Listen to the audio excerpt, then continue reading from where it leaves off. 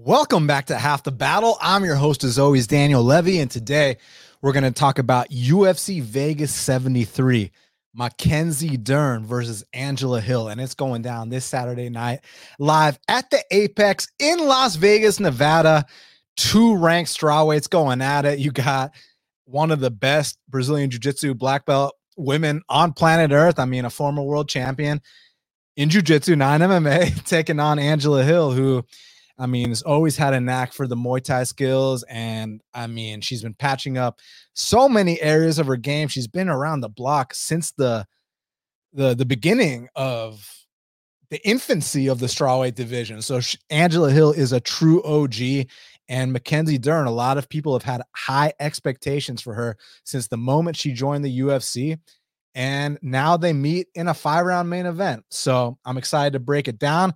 We're going to break down the entire card as well. Y'all already know the drill. So let's get down to business. Main event of the evening in the strawweight division. We got Mackenzie Dern. She's 12-3, taking on Angela Hill, who's 15-12. And currently they got it Mackenzie Dern minus 175. The comeback on Angela Hill is plus 150. So initially, it opened relatively the same, minus 188 Dern, plus 140 Hill. So, it's been roughly the same thing this whole time. It's an interesting matchup for a lot of reasons. I don't really listen to what anyone has to say, not because I don't care what other people have to say, but just more so like, I like to gain my own thoughts. But I would assume people are saying that, well, if Mackenzie Dern gets it to the mat, she's going to win. And if Angela Hill keeps it standing, she's going to win. And it's just that simple. Like that's what this matchup comes down to, right? And I'm not sure it's so black and white. And what I mean by that is this. I think that there's a world where Angela Hill can go to the mat with Mackenzie Dern and still win this fight. Let me explain what I mean. Y'all saw the two fights that Mackenzie Dern had against high-level strikers, against Yan Xiaonan, the future champion, and Marina Rodriguez, a very respectable opponent. And both of them went to the mat with Mackenzie Dern. In fact, both of them were in big trouble at points in that fight on the mat with Mackenzie Dern. And here's the bottom line. They survived. The next round starts on the feet. From there, we know Mackenzie Dern doesn't have the best takedown game. Just to put it lightly. And when you want to look at the stats, if you want to talk stats, so what do y'all think Mackenzie Dern's takedown accuracy is? It's only 11%. And how many takedowns do y'all think Mackenzie Dern averages in 15 minutes? Now, this is a 25-minute fight, but in 15 minutes, how many takedowns do you think she averages? Less than one.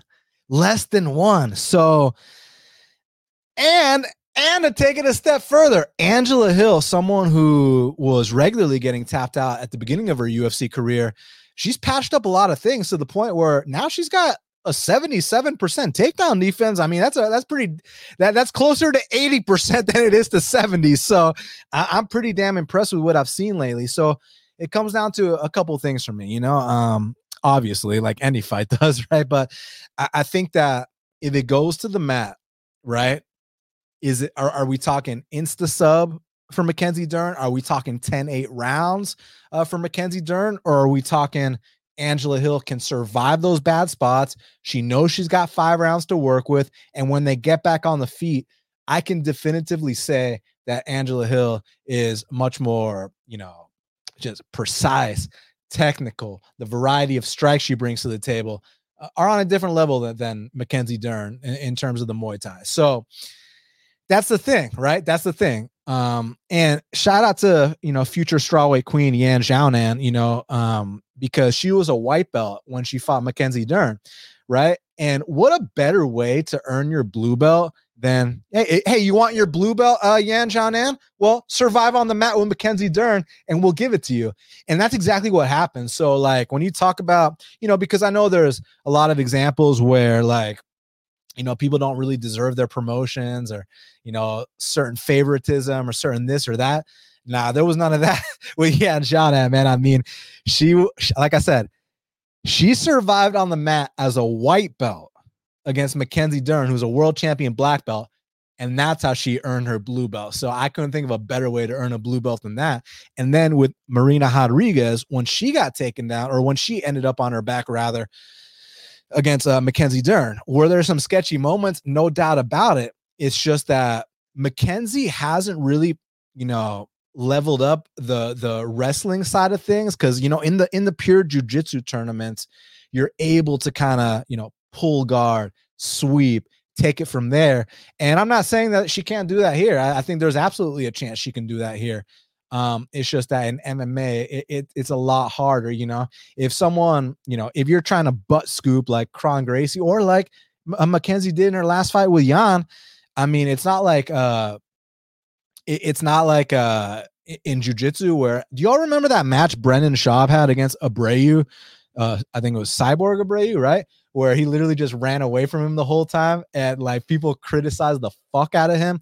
Like, so in jiu-jitsu, you're going to kind of get looked down upon for that. Whereas in MMA, like, if you want a butt scoop, like, I'm just going to circle around, make you get back up, and then you got to stand with me. And like I said, on the feet, the difference here is about the same as the difference on the mat, in terms of the calibers. But that being said, I mean, I got to give Mackenzie credit, even though her striking isn't the prettiest. She does have a little pop, for that division. I've seen her go out there and knock women down, which is something we don't often see in the strawweight division. So while I don't think that she can win prolonged exchanges with Angela Hill, possibly she can land a big shot and rock her. That's possibly. That's best case scenario for her on the feet. So it comes down to this in my eyes. Like, back to what we were talking about. When this finally hits the mat, and there's 5 rounds where Mackenzie can accomplish her goal here of submitting Angela Hill, pounding her out, or winning 3 of the rounds and get a 48-47. When they hit the mat, is Angela going to survive like Marina Rodriguez and Yan Xiaonan did, or is Angela getting submitted? And that's where I don't know. That's where it's like, shit. I mean, that's why we tune in, because we really, I don't know. Do y'all know? I mean, can y'all say without a shadow of a doubt that this hits the mat, that Angela is getting subbed for sure? Let's take a look at the last time Angela got subbed, because I know back in the day it used to be a big issue, but it's been a fucking while. I mean, listen. Angela got taken down 3 times against Virna Jandiroba, who's also a legit black belt, and she didn't get subbed there either. Now, granted, there were no submission attempts. It was just more control, but just saying. So the last time that Angela Hill got submitted was all the way back pre-pandemic in 2019 against Randa Marcos. And then prior to that was all the way back in 2015 against Rose Namajunas. So it's been a long ass time since Angela Hill's gotten submitted. So to me, it's just, I don't know. Like, I really don't know. Like, because these are, like I said, these are the scenarios for me. On the mat, are we talking insta sub? Are we talking banking 3 rounds? Are we talking ground and pound TKO? Or are we talking Angela Hill survives these bad spots, the next round starts on the feet, that's where she has got a clear edge, bust her up, and, go out there and win this decision? So I don't fucking know, man. This is tough, because it's like a thing where it's like Mackenzie, you can make the argument Mackenzie is so good on the mat that she only needs that one time, to potentially, whether it's grabbing a neck, whether it's grabbing an arm, a knee bar, whatever the case may be. She only needs one of those. And I'm also curious what Mackenzie learned after the Yan Xiaonan fight. Does she feel like she needs a little more urgency now? Does she feel like, hey, it's not enough to kind of ride these rounds out? We need to go out there and try to finish. But at the same time, that would be, almost categorically false of me to say, in the sense that if you think I'm implying that Mackenzie wasn't trying to finish her last few fights, that's bullshit. She had 2 submission attempts against Yan Xiaonan. She had 3 submission attempts against Tisha Torres. She had 1 submission attempt against Marina Rodriguez. So she's been trying to finish these fights. So I guess it's like, where do we see the big improvement? Like, what kind of improvement are we talking about Angela Hill on the mat? Because, like I said, she hasn't been submitted since pre-pandemic, and she survived with another serious black belt in Virna Jandiroba. And we've also seen good strikers like Yan, like Marina, who I think are better than Angela Hill, but still the blueprint's been laid out on how to beat Mackenzie Dern. I don't know, man. I'm not interested in betting this fight because it's like the volatility, man. It could just literally go either way. And usually when I talk like that, I lean towards the dog. It's just that the way the dog would lose here would be, would be getting finished, man, or lose 3 of these rounds. So it's tough. It's tough. I guess it's a dog or pass situation, unless you're just so convinced that Mackenzie is going to make it count, is going to come out here, finally get that submission that's been eluding her, not for so long, but, ever since the Nina Nunes fight, was that the last time? And that was how long ago? That was, okay, not too long ago, 2021, but Nina, she's retired already. She's already having her second kid. Not that Angela Hill some spring chicken, not at all, but I still think Angela Hill's committed to this game. Now, granted, Angela Hill is 38, so she's getting up there in age. So it's a tough one to call. I guess I'll go with Dern to find something along the way, or possibly bank 3 of these rounds, but I'm worried. Her takedown offense is not good. Her striking defense is not good, but her jiu-jitsu is phenomenal. So again, do we think that Angela Hill can survive the bad spots like Marina and like Jan did? If so, she's got a very good chance here. Or do we see it as, listen, Mackenzie's just on a different level than Angela on the mat, and when we get to those bad spots, she's going to come out here and submit her. So I don't know. I really don't fucking know, man. This fight could go either way. I'm going to go with Mackenzie via sub, but I mean, I don't know. I really don't know. Choi B said Dern is undergoing a divorce. She might not be focused. Yeah, she might not be focused, but if she gets full mount or a back mount on Angela Hill, she could not be focused and she might still submit her. That's how good her jiu-jitsu is. So yeah, I apologize that I don't have a clear read on this one. I really don't know, but I'm being honest with you. I'm not going to bullshit y'all. I really don't know. So I guess that makes it an intriguing main event. I'll lean Dern, but it's a lean. And the price is what? The price is minus 175. There's no value at that line for me, but maybe for you there is, because maybe you've concluded that she's going to take her down and tap her out. But if y'all feel like Angela Hill can come out here and follow that Yan Xiaonan and Marina blueprint, that game plan, she's live because she's way better on the feet. So yeah, tough one to call. I'll lean Dern.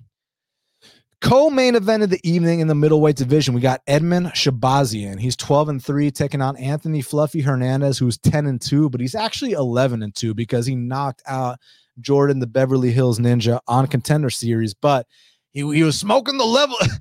He was smoking the devil's lettuce, so they overturned that destruction. Currently, they got it.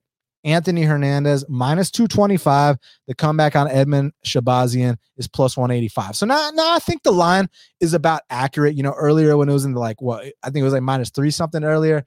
That's when I was kind of like, I don't know. But see, here's the thing. Both guys have different areas of the game, different holes that each guy can exploit. Like, for example, Edmen Shahbazyan, I mean, he's hell on wheels in that first round. We all know that. We know that he's a very dangerous guy. He's a potent finisher, but we also know that for the most part, when fights go past the first round with Edmen, shit gets sketchy, sans the Dalcha Lungjambula fight, right? But another thing, Dalcha Lungjambula doesn't have that relentless takedown game that Anthony Fluffy Hernandez brings to the table. And Anthony's a guy that, after he beat Rodolfo Vieira, man, I feel like his confidence just went all the way to the top, man. Because think about this. So he was coming off a brutal loss to Kevin Holland, brutal in the sense that the fight only lasted 39 seconds, and brutal in the sense that Anthony Hernandez landed a grand total of 0 strikes in that fight.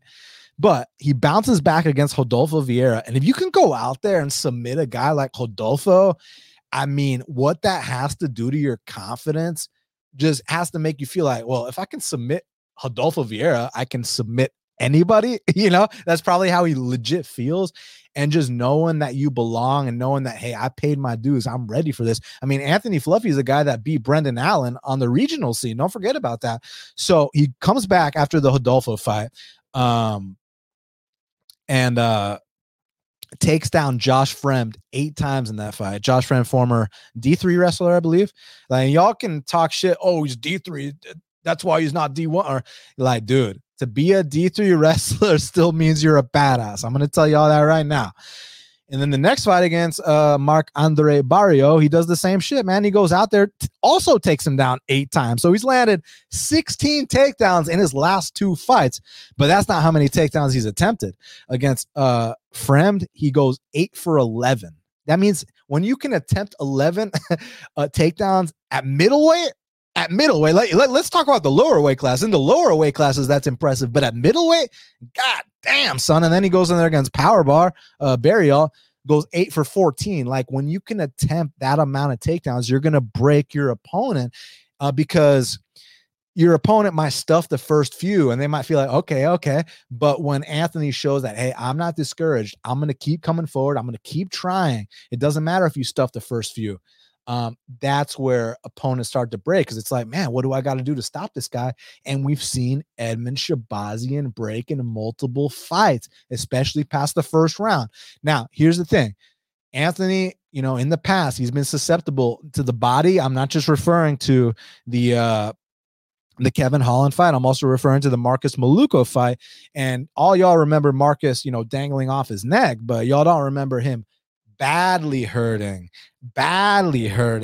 Anthony Hernandez with body kicks. Hernandez was also hurt in the John Young Park fight. And that's not to take away from these guys. These guys are hard hitters, but just saying, Edmen Shahbazyan's a very hard hitter as well. Edmen Shahbazyan's got a lot of knockouts, a lot of first round knockouts to be exact, and Fluffy's durability. So it's like, with Fluffy, it's the durability I'm concerned about. And with Edmen, it's the heart and the will when things get tough that I'm worried about. So I see this first round being kind of tough, but if Anthony can survive that, that's where I think he's going to be able to kind of break Edmen, kind of, latch up the takedown attempts, eventually get those takedowns, tire him out, break him, and extend his win streak. So I'm going to go with Anthony Fluffy Hernandez to defeat Edmen Shahbazyan. Now, featured bout, we got in 120-pound catch weight. We got Emily Ducote. She's 12-7, taking on Lupi Godinez, who's 9-3. Currently, they got it Lupi Godinez -160. The comeback on Emily Ducote is +130. Another interesting matchup, because it's kind of like Lupi Godinez. I know a lot of people are like super high on her, and I respect her in the sense that she's always taking these short notice fights. And, she's got that Mexican spirit about her. I like that a lot. But, man, I feel like she's still developing, She fought life and death with Cynthia Calvillo, who's on a 5-fight, skid, who's probably retiring soon. And then the Angela Hill fight, Angela showed her a vet lesson. It showed her, yeah, your wrestling ain't good enough for me, she even lost to Luana Carolina, who, is kind of a mid-tier fighter. And that was the last time that she needed a catch weight, I think, or at least needed to be up a weight class. And then when you talk about Emily Ducote, she's someone that paid her dues outside the octagon, man. She's someone that, fought the right people on the regional scene, had the ups, had the downs, came into the UFC at the right time. I like her striking game. She's got decent volume on the feet. In her UFC debut, she landed 116 significant strikes, which those are the numbers we love. And even in her fight against Angela Hill, despite getting more than doubled up on strikes, she still landed a decent amount, for someone that's, on a different level in terms of the striking caliber. But Lupi Godinez is not on that level. And in addition to that, guys, Lupi Godinez does not necessarily have the volume as far as what I've seen to match Emily Ducote. So it could be a situation where maybe like Lupi kind of gets these takedowns early, or maybe early it's kind of like, who got that round? Some people scored this way, some people scored that way. But the longer the fight goes, and I'm not sure if this read is correct, but the longer the fight goes, I do think that there's a chance that Emily can kind of start to chip away, piece by piece, chop down on those calf kicks, land the cleaner combinations, stuff some takedowns, kind of discourage Lupi a little bit, and then win the second and third round and go out there and win this decision. Like, I'm not convinced she wins, but I am kind of sold on it possibly being 1-1 going into the third round. And in those kind of fights, you probably want to side with the dog. So for that reason, I'm going to go with Emily Ducote to win this decision over Lupe Godinez. Now, next up in the welterweight division, we got the welterweight debut of Joaquin Buckley. He's 15-6, taking on Andre Fialho, who is 16-6. Currently, they got it Joaquin Buckley minus 225. The comeback on Andre Fialho is plus 185. So shout out to one of my boys who steamed that Buckley line. He got it like, I forgot what he got, minus 160 or minus 170, minus 180, whatever. He steams the shit all the way to minus 225. So he did his job. At that line, I understand. But here, now, there's a lot more volatility. When you're talking about minus 225 and plus 185, like, I know Andre's not been in his best form as of late, and he's taken a substantial amount of damage his last two fights. But Andre Fialho can still crack, and Joaquin Buckley's been put out 4 times. Now, I'm not saying that Fialho is Mr. Durable either. He's been knocked out his fair share of times, including his last 2 UFC fights. So it's kind of a thing where I think that in the pocket exchanges, like just hands in the pocket, I actually think Andre Fialho has the chance to catch Buckley, but kind of on the outside and the more volume-based way of winning. That's where I favor Buckley. I think he's the faster guy. I think he's got better volume.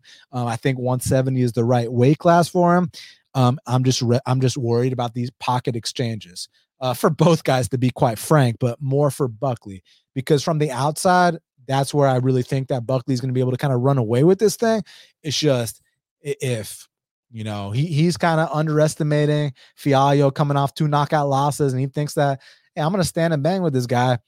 Then it's a 50-50 fight, and either guy could go down. But Buckley comes in here with the right game plan, out volume this guy, stay on the outside, and don't get into these stupid pocket exchanges. Then I do think it's a good fight for Buckley. But listen, Buckley, like I said, he's been knocked out 4 times, and Fialho is a knockout artist. So if you feel like, man, these plus 190 odds, I'm willing to roll the dice, go for it. I go for it. You know what I'm saying? I'm not going to stop you. But pure pick Buckley, but I mean, I missed the line a long ass time ago, so I'm not interested in betting it, but pure pick Buckley.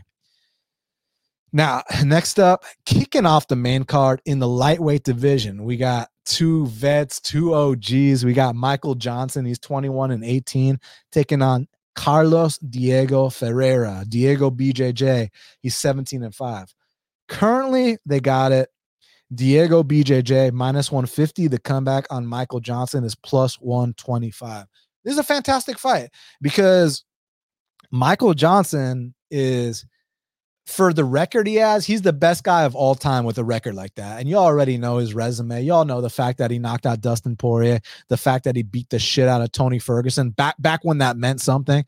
You know that he beat Edson Barboza in Brazil. Like, man, like Michael Johnson's got a resume on him, and he's been stacking up some nice wins as of late, man. A little late career resurgence. But I don't know if I want to call it a resurgence, because Michael Johnson's always kind of been, a hot and cold, hit or miss type fighter. That's literally always been the case. Win some, lose some, and you got to respect it, because he's always fighting the toughest guys for the most part on planet Earth. So 2 guys I have the most respect for. I know that Diego Ferreira hasn't looked as good as last few fights. He's kind of pushing 40 now. Not that Michael Johnson's a spring chicken, but just saying, I fully acknowledge that. But you also got to take into account that the last 3 matchups he had, while I'm not gonna, brush the damage he took, just take that in one ear and off the other. It's not gonna be any bullshit like that.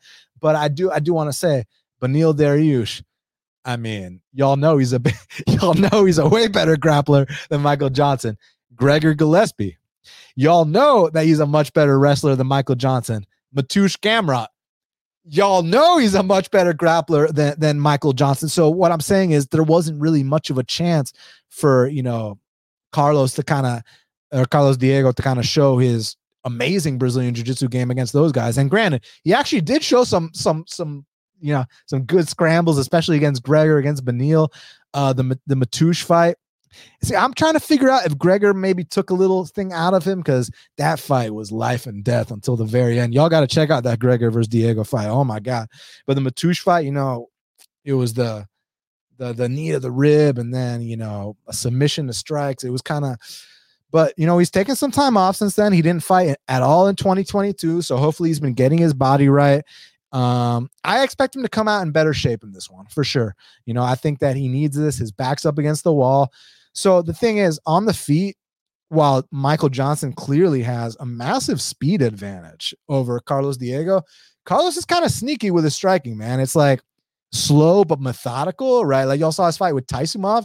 I mean, Taisumov is much more explosive and fast twitch and all that stuff, compared to Diego, but Diego was able to find ways to tag him up with his methodical style. And we've seen, even though Michael Johnson has that reputation, they call him Blackie Al because of how fucking fast his hands are. I mean, you also saw Darren Elkins, getting off on some shots against them too. So it's tough. Like, where's Diego at, right? But honestly, man, I think that Michael Johnson probably, gets the better of some of these early exchanges. But this is a spot where one back take, one submission attempt, one just dominant position on the ground, and that could be it. Diego Ferreira is that good. We're talking about a guy that beat Gary Tonin in pure grappling, right? And if he's hungry, motivated, took his time off, is coming back out here, ready to go, I think Diego Ferreira gets it done. I'm not willing to roll the dice myself just because of his current form, but who knows? He's taken over a year off. Maybe he's figured some shit out. Let's see. I'm going to pick Carlos Diego because I think in both of their primes, Diego wins this fight. But who knows? Michael Johnson's a guy, when I pick him to win, he loses. When I pick him to lose, he wins. So let's see. I'm going to go Carlos Diego Ferreira for the win. Now, next up in the lightweight division, we got a matchup between Maheshate. He's 9-2, taking on Vyacheslav Barshov, who's 6-3. Currently, they got it Hayashire Maheshate. Well, he's the dog. He's plus 130. And Vyacheslav Barshov, the favorite, is minus 160. So what's interesting about this fight is that Barshov's gotten exposed his last few fights, and the way he's gotten exposed is he came into the UFC as a guy with good striking credentials, but man, his takedown defense is absolute trash. His get-up game is not the best, but I will give him credit on this. His submission defense is pretty good. The guy's good at surviving, and hopefully with the work he's been putting in with Uriah Faber and all them, it can get him to a point where now he can start getting back up from bottom. And if that's the case, then I think he can maybe stick around in the UFC for a couple more fights. But if this, gaping fucking hole on the mat keeps showing itself from Barshov, he won't be in the UFC this time next year. I'll just tell you that straight up. But what makes this matchup interesting, guys, is that Maheshate, now I'm not saying he can't come out here and throw a curveball, but in 3 octagon appearances, 2 in the UFC and 1 on Contender Series, he's attempted a grand total of 0 takedown attempts. So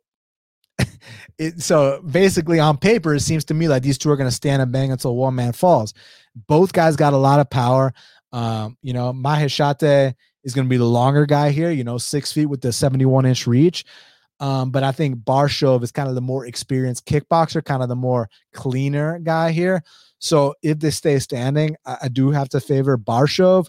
But if Maheshate wants to throw a curveball and get this to the mat, I mean, the blueprint's been written on how to beat Barshov. So another one where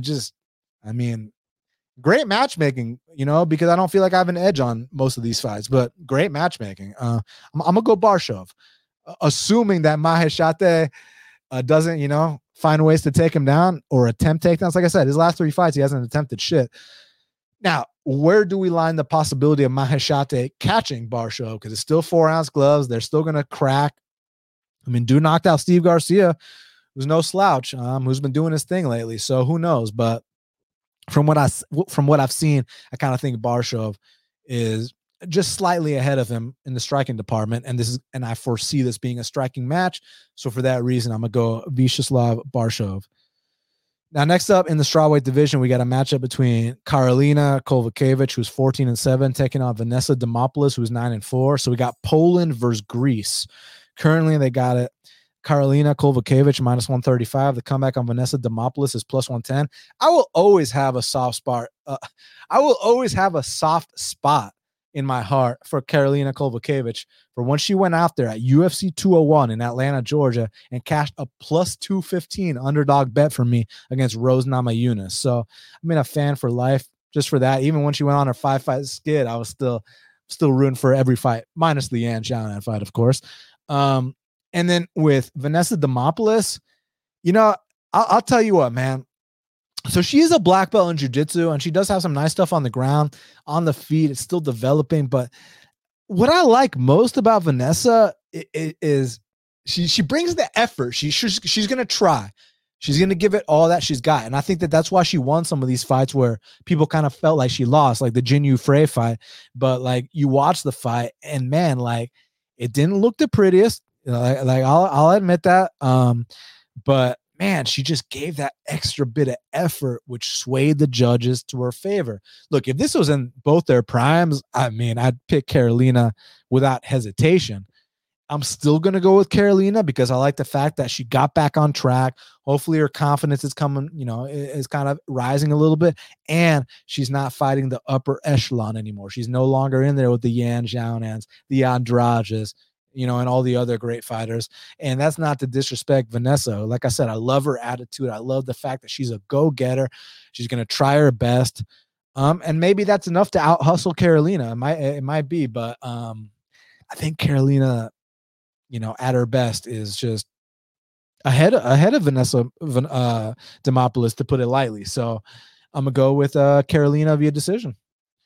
Now, next up in the welterweight division, we got a matchup between Orion Kosei. He's 8-1, taking on Gilbert Urbina, who's 6-2. Currently, they got it Orion Kosei minus 120. The comeback on Gilbert Urbina is plus 100. Man, this is the lowest level fight on the card. And this is one that's almost like borderline, not to disrespect the fighters or the matchmakers, but it's borderline embarrassing. Like these two won't even be in an NFC main event. I'll tell you that right now. I mean, with the it's like, what's funny? It's like, Kosei, there's two Koseis, right? The Kosei brothers. I think the Kosei brothers are frauds. And then Gilbert Urbina comes from a fighting family too. I think the Urbina brothers are frauds. So, I mean, to me, it's like, Orion, has maybe got a bit more wrestling, but he's got gassing issues. And Gilbert Urbina, might be kind of the more dangerous guy. He's finished more fights, this and that. Also a former middleweight, so he's dropping in weight. But he's a guy that can't wrestle, So it's like, do you favor the gasser or do you favor the guy that can't wrestle? I don't fucking know. Let's see what the coin says. The coin says we're going to go with Orion Kosei to win this fight. And I cannot wait to fade both these guys in their next fight. It's like, don't give me, the two frauds against each other. Give me a fraud versus someone, that's unknown, that's legit. And then we fade them both. But when it's fraud versus fraud, I mean, I'm good on this. I see a lot of action on Urbina. At least y'all beat the line. Y'all did your job there. But, I'm not in the business of betting either of these guys in UFC fights. So I'm good. I'm passing. I'll lean Kosei because of my coin flip. Next up in the heavyweight division, we got a matchup between Ilir Latifi, 16-8, taking on Rodrigo Nascimento, who is 9-1. Currently, they got it Rodrigo Nascimento minus 200. The comeback on Ilir Latifi is plus 165. So this is interesting, especially with a line like that, because it's like, how do they truly match up, right? So obviously, when you just talk about the physical attributes, Nascimento 6'2" compared to Ilir Latifi's 5'10", which between you and me, Latifi's 5'7", 5'8", and then it's 80-inch reach versus 73-inch reach. It's natural heavyweight versus former light heavyweight. And then you take it a step further, the volume difference. I mean, Ilir Latifi's volume is non-existent. Rodrigo Nascimento's got way more volume than him.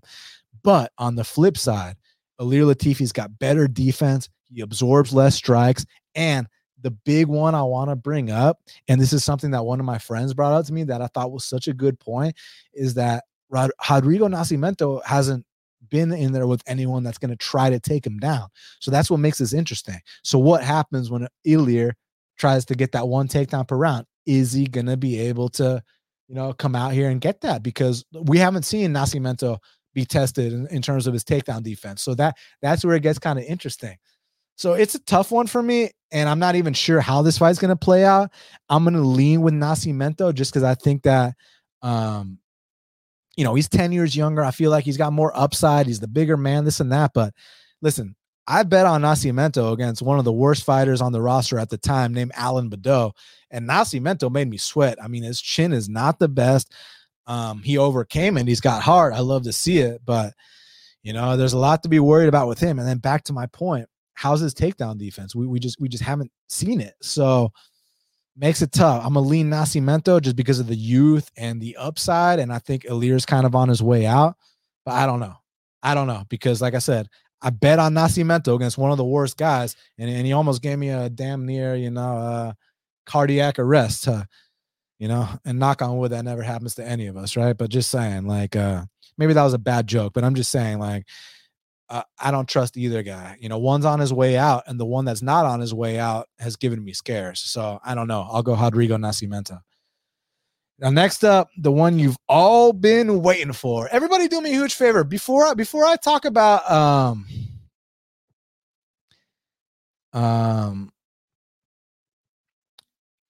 so dude said wouldn't be NFC main event. Dog, I saw some cab drivers name 0-0 versus 1-1. Yeah, but wasn't that like an amateur fight? So NFC's been holding amateur fight nights, and they've been holding the pro one. So yeah, you put some amateurs in there. It is what it is. And don't be talking shit about my boy Marcus Leach, because he would absolutely whoop your ass. But I feel where you're coming from. But I mean, I think that Orion Kosei and Gilbert Urbina, back to your point, man. These guys aren't winning NFC belts, period. And I would put money on that, yeah. Anyways, back to this, because I can get sidetracked by all this. But I mean, you do bring up good points, but you just got to put context on it. Was it an NFC amateur event or was it an NFC pro event? Because my boy Jesse Wabel, the matchmaker, he started his new Jesse Wabel's amateur series where they just give a spotlight to the amateur fighters. It's not like the numbered NFC cards where the pros headline it. So you just got to put context in that. But before I talk about the people's main event between Chase Hooper and Nick Fiore, I want y'all doing me a huge favor and smashing the like button for me, please. And also, hit the subscribe if you're not already subscribed. I really appreciate that. And lastly, when this is done, please leave me a comment below. Whatever you want to say. Just leave me a comment. All right. So next up in the lightweight division, we got Chase Hooper, who's 11-3-1, taking on Nick Fiore, who is 6-1. Currently, they got it Nick Fiore -135, and the comeback on Chase Hooper is +110. Let's talk about this. So I understand why people want to fade Chase Hooper. I mean, the guy's a walking punching bag. And I mean, it seems like his striking defense hasn't gotten any better. And at some point, it's like, how long can we keep giving this kid chances? But here's what I've noticed with these Chase Hooper fights. When guys beat Chase Hooper, they're able to neutralize his game, and they're able to bust him up standing and just really treat him like the punching bag he is. And his jiu-jitsu threat is no threat whatsoever against these guys, right? Like Bruce Leroy. You think Chase Hooper's jiu-jitsu is a threat there? Even Ocho Peterson, who I know just retired and is a slow guy himself, but that's still a guy who had twice the experience, is also a black belt. So it's just different because this is the first time in a while where Chase Hooper is not just the more experienced guy. He's got more than double the fights of Nick Fiore. So it's going to be nice for Hooper to be the more experienced guy. But back to the point. What kind of guys do I like to bet on, or do I like to pick against Hooper? Like, what do I look for if I want to pick against Hooper? I want someone that's going to stuff his bullshit takedowns and bust his ass up standing. That's exactly what I want. So I looked up Nick Fiore, and we can write off that Rebetsky fight or whatever, man. I mean, he got his ass whooped. He didn't show shit in that fight, but yeah, Rambetsky would fucking kill Chase Hooper. So yeah, we can write that off. But I watched Nick Fiore's fights, two of them besides Rambetsky. One of the Jay Ellis fight, one of them, and the fight he had right before he got signed to the UFC. And I'm not going to be one to discredit his regional opponents. Yeah, they all sucked, but So what? It's the regional scene. Get your experience in, get your finishes, and make your way up to the UFC, and then you'll start fighting the tough competition. So I'm not going to be the one to hold his competition against him. What I will, however, bring to the table is this. So when I talk about like, picking against Chase Hooper, I need someone that's a threat standing. So when you look at Nick Fiore's record, his fight right before his UFC debut, he won via first round TKO. So I was like, okay, perfect. So his stand up must be good, this and that. I'm going to pull up that fight. Let's see how he busted this dude up. And actually, Nick Fiore, he didn't drop the guy. He wasn't tagging him up standing. Nick Fiore actually took the guy down, passed his guard, and pouted him out. Nothing wrong with that. I love it. But just saying, don't be confused by the fact that that it says he got a first round TKO, and don't let that make you think that he's some kind of striker. Because what Nick Fiore is he's a guy that likes to scramble. He's a guy that likes to play off his back. I'm not talking about that Rambetsky fight. Go watch his amateur fight when he got slam KO'd. I haven't heard anyone talk about that. The guy loves to play off his back. The guy loves to get into scrambles. So if he's better at jiu-jitsu than Chase Hooper, then he might win. But like, again, when I think about guys that I'm picking to beat Chase Hooper, I need someone that's going to bust his ass up standing. Can y'all point to anything that shows Nick Fiore's got dangerous striking? If you can, leave me the link because I'd love to watch it, because everything I've seen is Nick Fiore is a guy who's in a rush to get the fight to the mat, create these scrambles, and do it from there. And isn't that like Chase Hooper's game?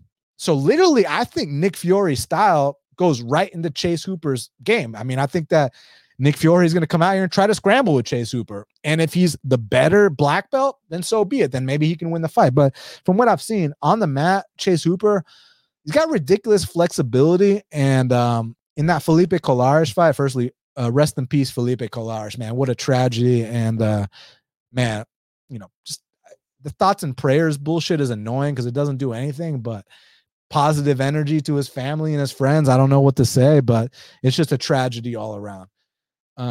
But back to this. So like, from what I've seen, Nick Fiore is not a threat standing whatsoever. So Nick Fiore likes to get into these scrambles, and scrambly fights are Chase Hooper's forte at the lower level. So, I mean, I think this kid's going to play right into Chase Hooper's wheelhouse. So, and Chase Hooper moving up to 55. A lot of people say it's a bad thing. Yeah, it's going to be a bad thing when he fights someone not named Nick Fiore, but like, at least he doesn't have that ridiculous weight cut anymore. You got to take it into consideration. He's 6'1". He's a big boy. So he's going to grow into this frame. He's not necessarily the most athletic guy or anything like that, but just saying, like, I don't think it's a bad move for him to move up, man. Like, let's eliminate those weight cuts. Maybe you can take punches a little better, but back to how they match up. Like, Chase Hooper wins fights when you try to scramble with him.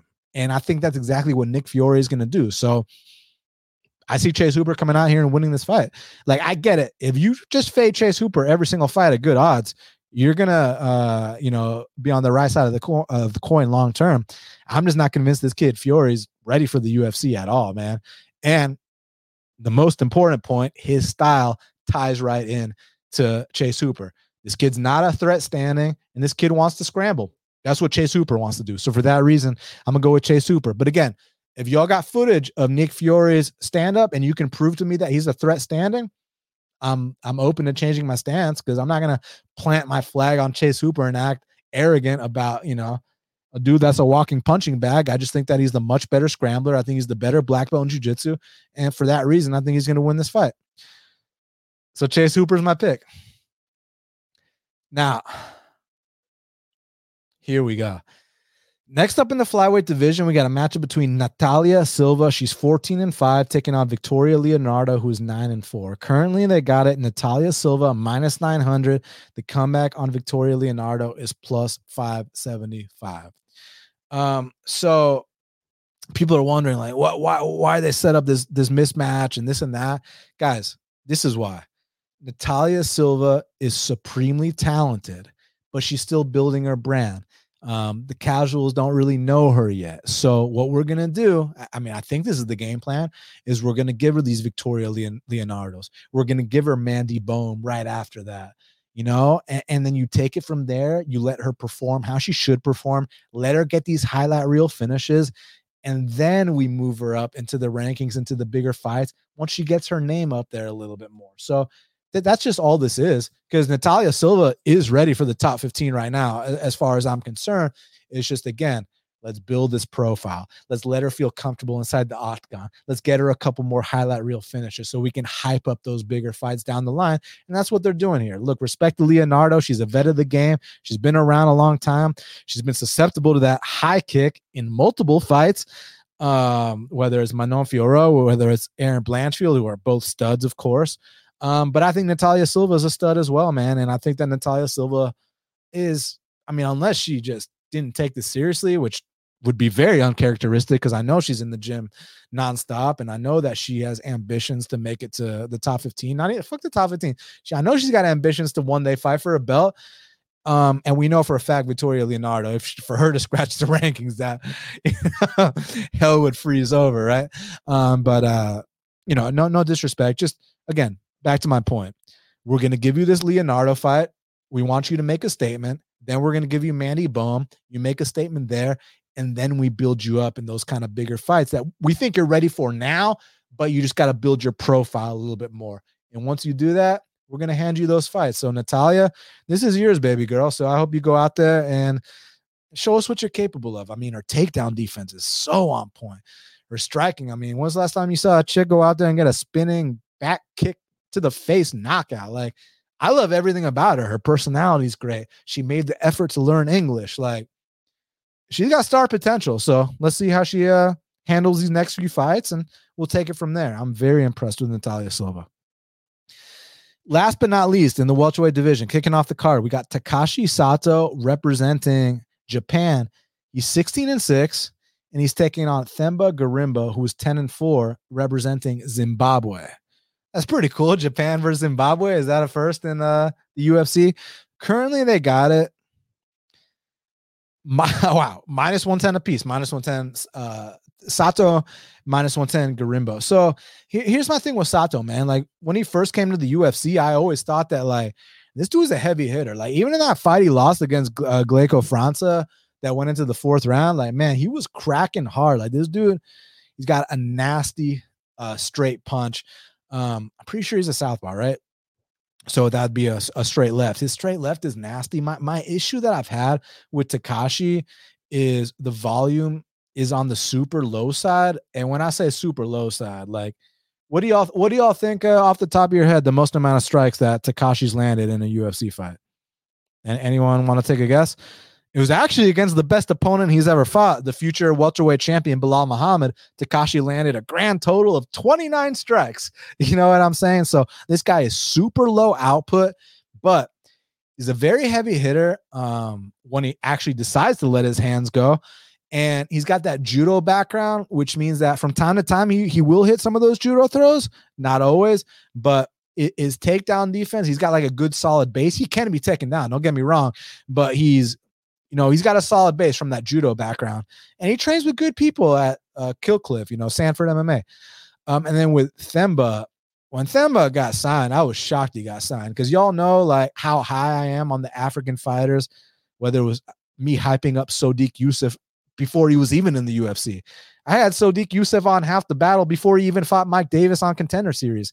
Y'all know how I felt about Razak over the years, even Francis when he was on his come up, man. So I've been very high on the African fighters. And I mean, this is not respectful what I'm about to say, but I mean this in the, I guess, most tongue-in-cheek way that will not get my ass whooped if I run into Themba on the street. But I kind of feel like Themba was kind of like the runt of the litter. We don't see that crazy explosiveness. We don't see that crazy athleticism. We don't see just those oh shit moments that we're expected to see from a lot of the African fighters that I'm high on, man. But here's the thing. Takashi's coming off one of those knockout losses where it's like, how do you rebound from that? And it's been less than a year.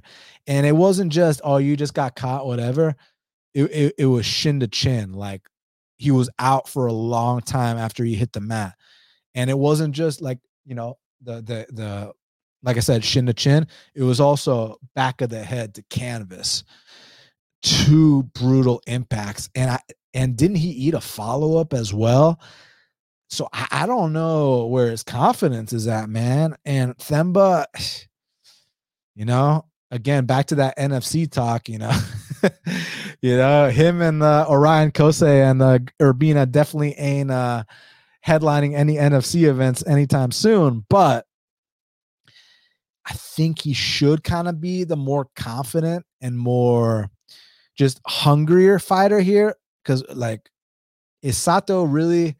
let's say Sato trained his ass off for this camp, but when Sato actually gets in there, when he steps in there, how do the demons of that last loss not play? You have to be so mentally strong to brush off what just happened to him and to just act like nothing happened and have zero hesitation when you go out there. Because I just see that, I just see a lot of hesitancy from Takashi Sato. And Themba is not the best. Themba will be faded again, no doubt.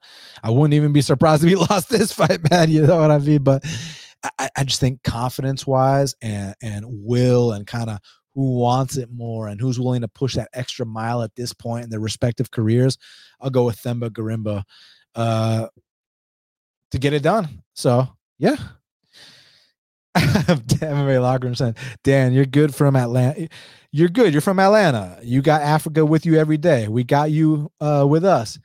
Hey, listen, man, I've been invited to the barbecue for many, many years. You already know what it is, my man. So listen, y'all, I'm going to talk about the fight to watch and the fighter to watch. And then after that, I'm down to answer all your questions, read your comments. We'll take it from there. So right now is a good time for y'all to leave me a little something in the comment box that you want me to get to, whatever it may be. Ask me anything. And then please smash the like button. If you're not subscribed, please subscribe. And like I said, when this is over, leave me that comment. And if you want to take it a step further and want to share this video, man, that'd be incredible because I don't got anybody else sharing my shit except me and y'all. So it's amazing what we've developed over these years. So the fight to watch for UFC Vegas 73. I mean, there's a few of them, whether you're talking about Diego Ferreira versus Michael Johnson, whether you're talking about Andre Fialho versus Joaquin Buckley, but I think I'm going to go with the co-main event between Anthony Fluffy Hernandez versus Edmund Shabazian, because Anthony Hernandez, he was a champion in another organization, comes to the UFC, he's been hit and miss, but it seems like he's finally finding his stride. Whereas Edmund came into the UFC and, he had the whole, I'm going to be the youngest champion in UFC history talk, had a massive hype train behind him and got derailed, especially when fights go past the first round. So this is a huge fight for the trajectories of both these guys' careers. And for that reason, Anthony Fluffy Hernandez versus Edmund Shabazian is my fight to watch. And my fighter to watch, Natalia Silva, but she's minus 900s. But still, let's not eke out a decision. Let's go out there and make a statement. But what about Chase Hooper, man? He's a dog to some dude like we've never heard of. I mean, I say that tongue in cheek. We know who he is, but still, come on. He was minus 3 something versus Steve Garcia, who was a proven fighter, a real fighter. Now he's a dog to a guy that is inexperienced, that and is not a threat standing whatsoever. Let's see what you do with this opportunity, Chase. I'll have my eyes on this. Plus, MMA Twitter is going crazy about this fight. So that's my Chase Hooper's my fighter to watch. Let's see. All right. Now, question time. I'm going to scroll up to the top of the chat. I'm going to see what y'all got to say. I'm going to address that. And last call for questions. Get them in. All right. Professor Chaos says, he gave a great quote. He said, "You will show your poker greatness by the hands you fold, not the hands you play." I think that's a great point. I took last week off because I didn't feel like I didn't identify the value properly, which I regret because Lisboa was a fantastic bet. I should have taken that. I might have even should have bit the bullet on Ian Gary on that minus 300 because he looked minus 3,000. Colby says, "What's up, Dan? Look forward to the breakdown. I appreciate that." The kid said, "What up, Dan? What up, man?" Die Hard said, "Let's go, Dan. Let's go, Die Hard. Let's fucking go, Ghost Gardner." I appreciate y'all. Rushin Joseph said, "Been watching you for months now. First time catching you live. Keep up the great work." I appreciate the kind words, and I appreciate you tuning in. He also said he ordered a GLD chain because of my recommendation. I hope you like it, man. Tell me what you think, man. You know them shits, man. In person, y'all that met me in Charlotte this past weekend, the cameras don't do it justice. In person, man, this shit's shiny. We love it. So let's see what else we got. A bunch of Dern and Hill talk. Mr. Always Prophet said, saw an interview of Dern saying she is looking to score more points than going for subs, but she also said Perillo hasn't been coaching her much. He was with Rockle in bare knuckle fighting, and she had a divorce issue.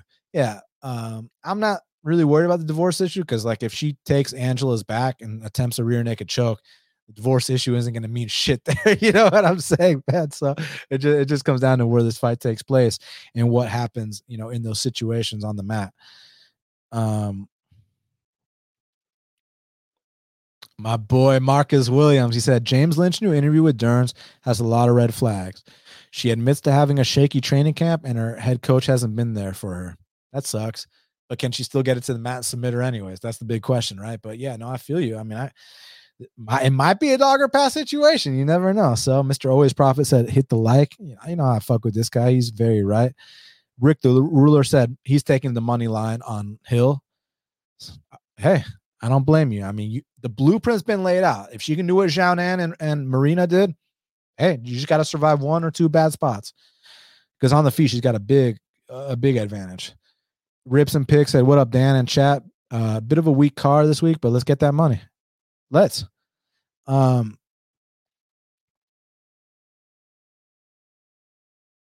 Mr. Always Prophet said, I'm looking to parlay Edmund up here. Talk to me, Dan.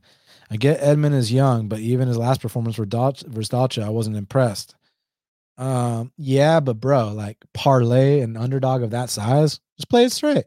Just play it straight. Take two underdogs, risk the same amount on both. You only need one to win for a profit. Both win, red panty night. So you don't need to be getting degenerate and parlaying underdogs. Like, yeah, if you hit one of them once in a while, cool. But like, y'all seen that these fucking 10-team parlays, unless you get lucky, you know, they call it lottery shots for a reason, man. So I don't think that's a very profitable strategy going forward. But you want to take that dog shot, I don't blame you on that.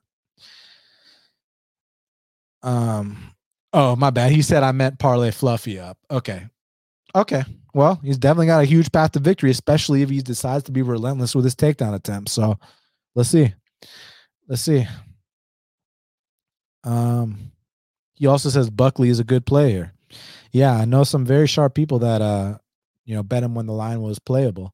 And then I saw some other people that posted tickets on like the like the line that was 50 cents better on Buckley like 2 days after the line moved to like minus 225 or whatever. It's crazy the kind of shit. It's crazy the kind of shit I've been seeing on MMA Twitter. And y'all got to call it out, man. You know what I'm saying? Like, could you imagine what would happen if right now I tweeted that I made a bet on Buckley like minus 160 to minus 180? You know, people would come after me in a way where I might just single-handedly ruin my reputation. I would never do some shit like that. That's why, like, I have no issues passing if I miss the line. It is what it is, man. This is a long-term game, and I know it's easy to throw that term around, but like, I plan on being here 10 years from now. You know what I'm saying? So, and I'm gonna be gambling then too. So let me find my spots. My boy MMA Locker Room said, I'm the only here to see that Dan Atlanta Braves hat with the peaches. You know what I'm saying? You know what I'm saying, dog? Best team in baseball. Mr. Prophet says he agrees that the Gregor fight might have taken a lot out of Carlos Diego. Yeah, it might have. It might have. Let's see. Dirty Reg says he's gonna do the roll of the dice on Themba. Yeah, I mean, I get it, especially after what his opponent's coming off of. But you know, just don't blame anyone but yourself if Themba shows that, you know, he really is the run of the litter and doesn't belong in the UFC. But let's see. I'm picking him because the other guy, where's his confidence at? You know. Alsoi says shout out to Battle. Shout out to Brian Battle or to Half the Battle. Either way, shout out to both of us. Thank you very much. Yeah, Quantum agrees with me. Exactly. How do you recover from that? I mean, that head kick was fucking brutal, man. So he said Sato decided to stay in the States to train for this fight instead of going to Japan for the death of his father. Man, condolences. That's terrible. But yeah, he's been training at Sanford Killcliff for a long time. But man, like we saw similar things with Jeon Kim. She missed someone's funeral and then that bullshit happened. So even though it's like, you want to root for him, kind of like when Walt Harris came back from that tragedy, but the universe doesn't always allow beautiful moments to happen. So just keep that in mind. Ghost Gardner says, being a BJJ guy, do you find yourself siding with the grapplers, submission fighters over the strikers when the MUs are like they are this weekend? Take it matchup by matchup. Take it matchup by matchup. That's all it is, bro. And even though I'm a jiu-jitsu guy, I don't like watching jiu-jitsu. I like competing and training and teaching jiu-jitsu, but I don't like watching it. I think it's boring to watch. It's not boring at all to fucking participate in. I'll tell you that much. I fucking love it so much, but I'd much rather watch MMA. But back to your question, matchup by matchup. That's it. MMA Locker Room said Gina Mazzani or Tony Kelly for life advice. I mean, Gina Mazzani might have one useful thing for us, whereas Tony Kelly has none. So, no life advice from either, but maybe something else. Dennis said most likely to get a takedown on the card. Let's see. Fluffy Hernandez. I think someone in the Hooper and Fiore fight is going to get a takedown, and I won't be surprised if Natalia Silva got one either. Renee said, Dan the man, about to watch your show right now. Appreciate you, Rain Man. Thank you, bro. Also, he asked me, how's the real estate going? It's going well, man. It's going well. Just a couple more things I need to iron out, and I'm right there. But, it's got good contacts, and I'm in a really good place. So I really appreciate you asking that. My boy, Tehran. It's been a while since I've seen you in here, Tehran. He said, what's going on, bud? Chilling, man. I appreciate you being in here, for real. All right. So I guess that's it. Thank you guys very much. Dirty Rex said, great show. Thank you. Ghost Gardner said, great show this week. MMA Locker, when will we see Shaq back for one show? Y'all ask me this like this is like my choice. Dude, Shaq retired from podcasting. Shaq left the show. So, I mean, I'm grateful for his time on the show, but like, y'all are asking the wrong dude, man. I don't fucking know. Y'all got to ask him that question, But, I mean, the show must go on and the show will go on, just like I'm not going to really get into it much because I felt like I was badly discredited when that whole thing went down, like acting like, like I didn't start this fucking show like a couple of years prior to him joining, but I got all the respect for him and he was a great part of this show. He's so super knowledgeable on MMA and he's just a good dude. So I respect him a lot, but just make sure you get your facts straight in terms of the chronological history of this show. And know that the show must go on. The show will go on, and I'm always down to deliver for you guys. So thank you. Uncle Weezy said, thanks, Dan. No, thanks, Uncle Weezy. Let's get you on here soon. Addicted to Combat. Cheers, Dan. Hey, let's get you on here too, man. I appreciate you having me, last week or whenever it was.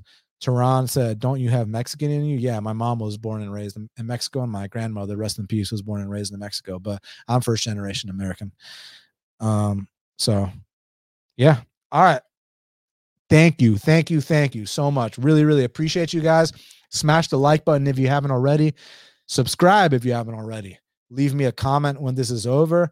And if you're so inclined and you want to be very nice, share this. That'd be great too. So thanks again. Capping Service says, appreciate the content. Capping Service, I appreciate you enjoying the content. I appreciate you appreciating the content. Thank you all again. So best of luck to y'all. Have fun this weekend. Enjoy the fights. And let's cash these bets.